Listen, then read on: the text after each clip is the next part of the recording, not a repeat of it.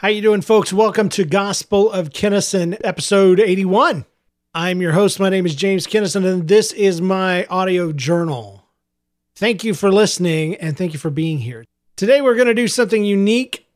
I'm going to answer one question that I found online, and that question is, what is the best thing about living in your city? Now, if you don't know, I live in St. Louis. St. Louis is the gateway to the West. St. Louis has the Arch. St. Louis has toasted raviolis, Pappy's Barbecue, the Mississippi River. Did I mention the Arch? Because we have an arch. It's like in Avengers when they say, we have a Hulk. We're St. Louis. We have an arch. We also have maybe the highest murder rate in America, but we won't talk about that. We have the Arch. An arch that I wish I could take two ropes.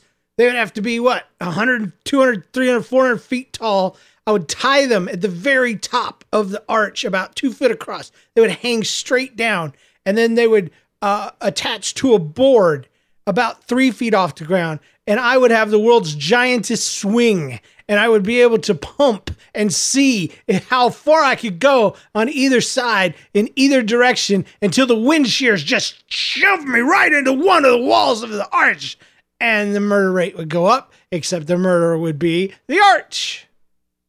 But the question is, what is the best thing about living in your city? And a lot of people would say, we have a lot of restaurants. We have a lot of interesting people. We have a lot of bars. We have a lot of city folks. We have a lot of liberalism. We have great architecture. Everything's made out of red brick. People might say we have some of the most beautiful churches. Other folks might point out, hey, we're over 250 years old. We're older than the country. Some folks might say, James lives there. Yay!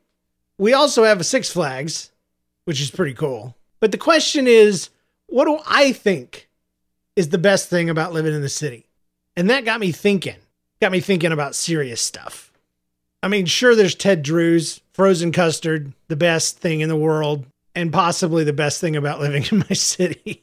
Let's get serious for a minute and talk about what makes living here in St. Louis the greatest thing in the world right now, in my life, in this season, in this part of my existence.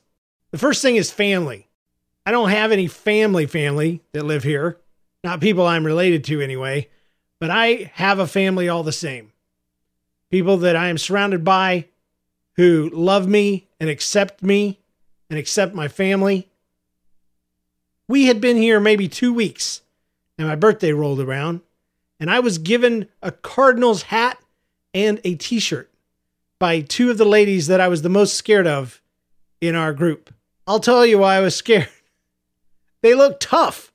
These were some strong black women, and I was just respectful enough to be afraid because the default look on their faces most of the time was a look of, I could take you or leave you.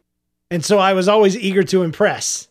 But on my birthday, I was given by these ladies a Cardinals hat and a t-shirt. That was also the exact same day I became a fan of wearing sports clothing. Until that point, I'd never worn anything that was sports related except for T-ball when I was like 8 years old. Now, I love me a St. Louis Cardinals ball cap. These people love us and me, my family, no matter what. I recently missed the funeral of a kid in our group who battled cancer for over 2 years with no lashback. Nobody's offended. Nobody's upset. It didn't cause a ruckus. The entire church group didn't rise up and split in half for and against. Where did he go instead of doing this? Well, I had to go to Florida. I had to pick up a puppy. I had to go to a 1-year-old niece's birthday. We had plane tickets. It wasn't possible for us to change things. No lashback. I think it's because they know that I've been there before. I've been there with them through the struggle. Not as much as I would have liked. How much can you actually do for folks when they're in so much suffering other than pray and just be there? We do have their children over to the house quite a bit, stuff like that. It's a family thing, so there's no scorekeeping, but they know that we've been there before and we'll be there once everyone else has gone home. I'm hoping that's what's going on. That's what I'm counting on. I actually probably should call and check to make sure there's no issues. I've just been like assuming they may be planning my funeral right now. I will check. We'll check. It's interesting because there's two kinds of people in my church group. Those that knew me before depression and those that have only known me since the worst of it has been over. I like that I have folks that knew me before, that knew me when I had a job, when I was bringing in money to the house, when I had a calling, when I was a children's pastor, when I was the children's pastor of a church of over 5,000 people. I was the man. I was awesome. I didn't know it at the time, but now I can say that because it's in the past, right? But these folks know what I was, and they still accept me even though I'm not that anymore. And then we've got the group that only known me since then, and they don't know my potential.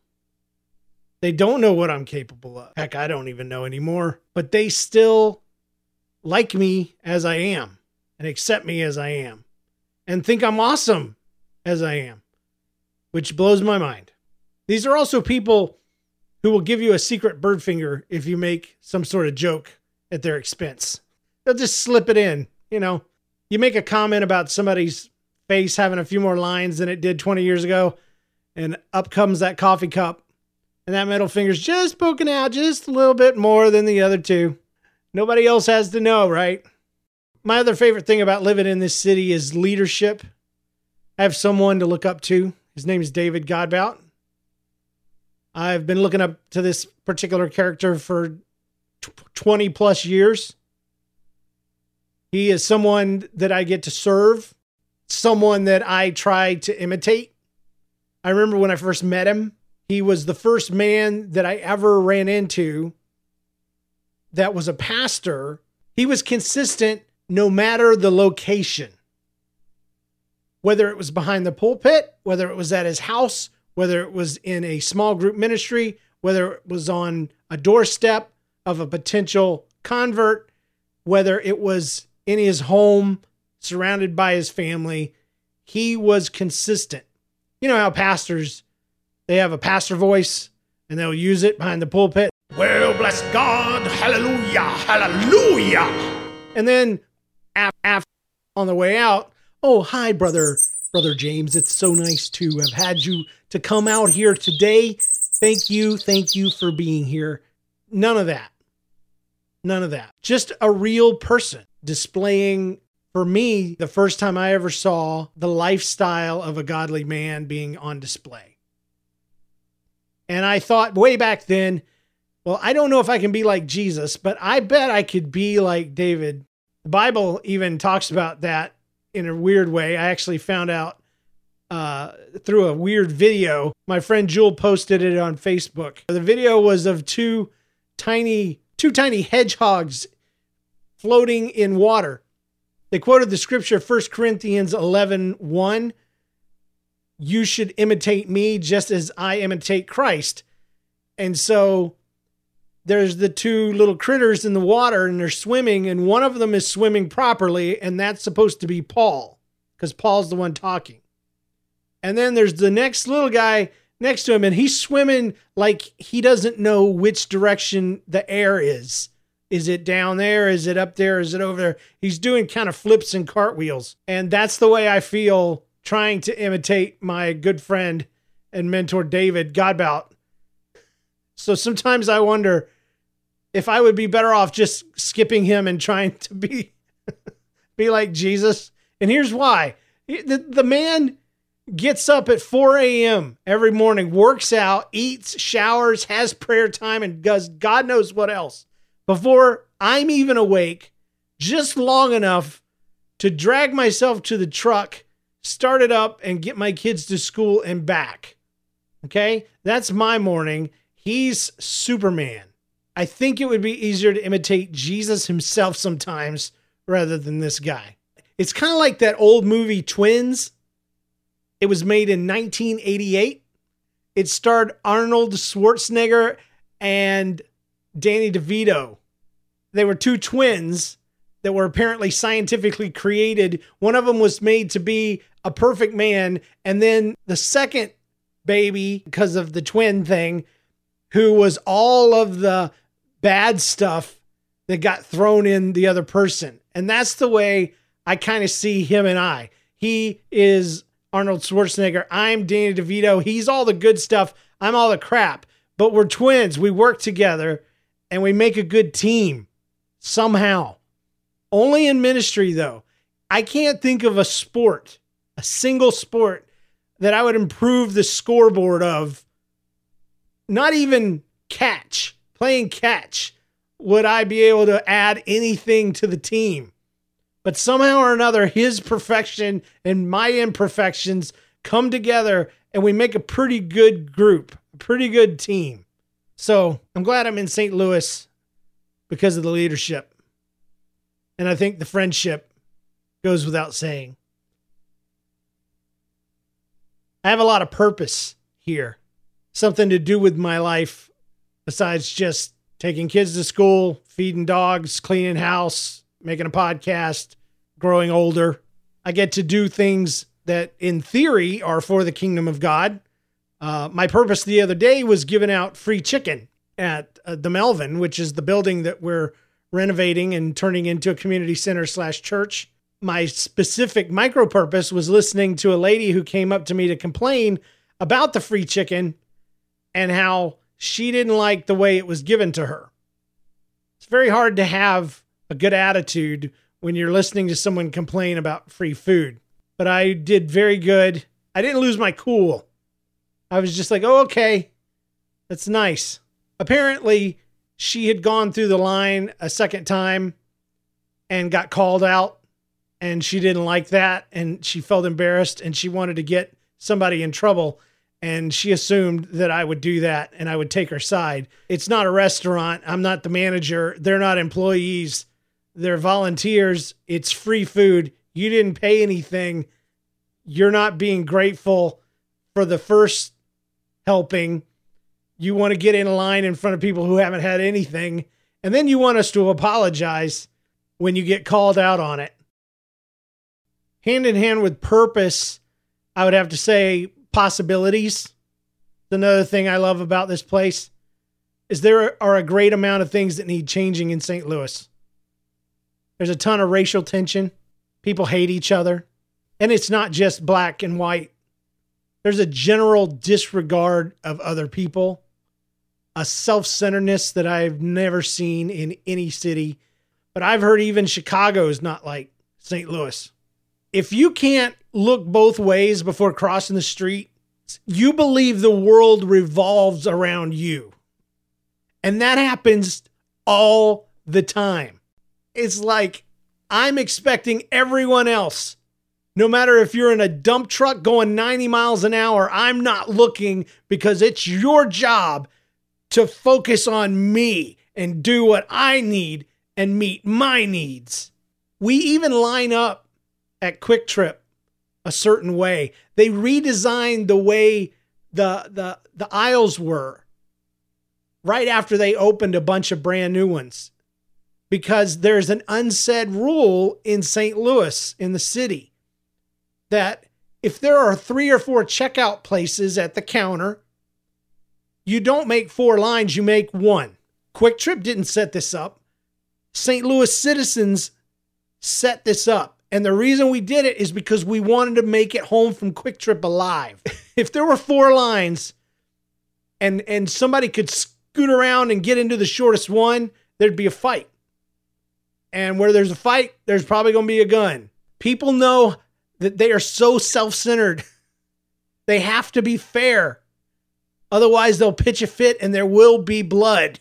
You're at Quick Trip to get a slushie. You will fight to the death for your right to pay for it at exactly the right and fair time. The possibilities is where the purpose is at. I feel like St. Louis, the best thing about it, though, is that it's where God wants us to be. I know that can sound cliche. I don't really like St. Louis, but I'm called here, and I see all the problems, and I have to live with them. And it hurts my heart to see people act the way they do, to give hate when they've received hate. But I feel like we're on the threshold of what God wants to do with us. We've been here 3.5, almost 4 years, and I don't know, we've been building up for the purpose. It's like we're standing at the door. But first we had to build the door. And now there's a door, but the knob needs to be put on because there's no knob. And there's a line of people waiting outside who need to come in. And then so it's kind of stressful, but eventually everything will be in place and we can open the door and start doing whatever it is we're supposed to do with this building. That's not just a metaphor. There's a door at the Melvin, 2 of them that need to be replaced. We just got the exit signs up, the ones that glow in the dark. But there's a door that hangs by a hinge, and when you open it, it falls on you. I don't know how it's kept anybody out, but we lock it all the same. I guess it just fools the people. I don't know. I haven't done a lot good in my life. I married well. I had some great kids. I've had a lot of, some people would call luck. Some people would say blessing. I've known the right people at the right times and been in the right places, doing the right things in order to get myself opportunities like working for a mega church when I had never had a job in the ministry before. I've had things fall in my lap. But here in St. Louis, it's like the first place that I haven't been sure about what I'm supposed to do. But I've never been more sure that this is where I'm supposed to do it. It's kind of like my brand new puppy, Leia.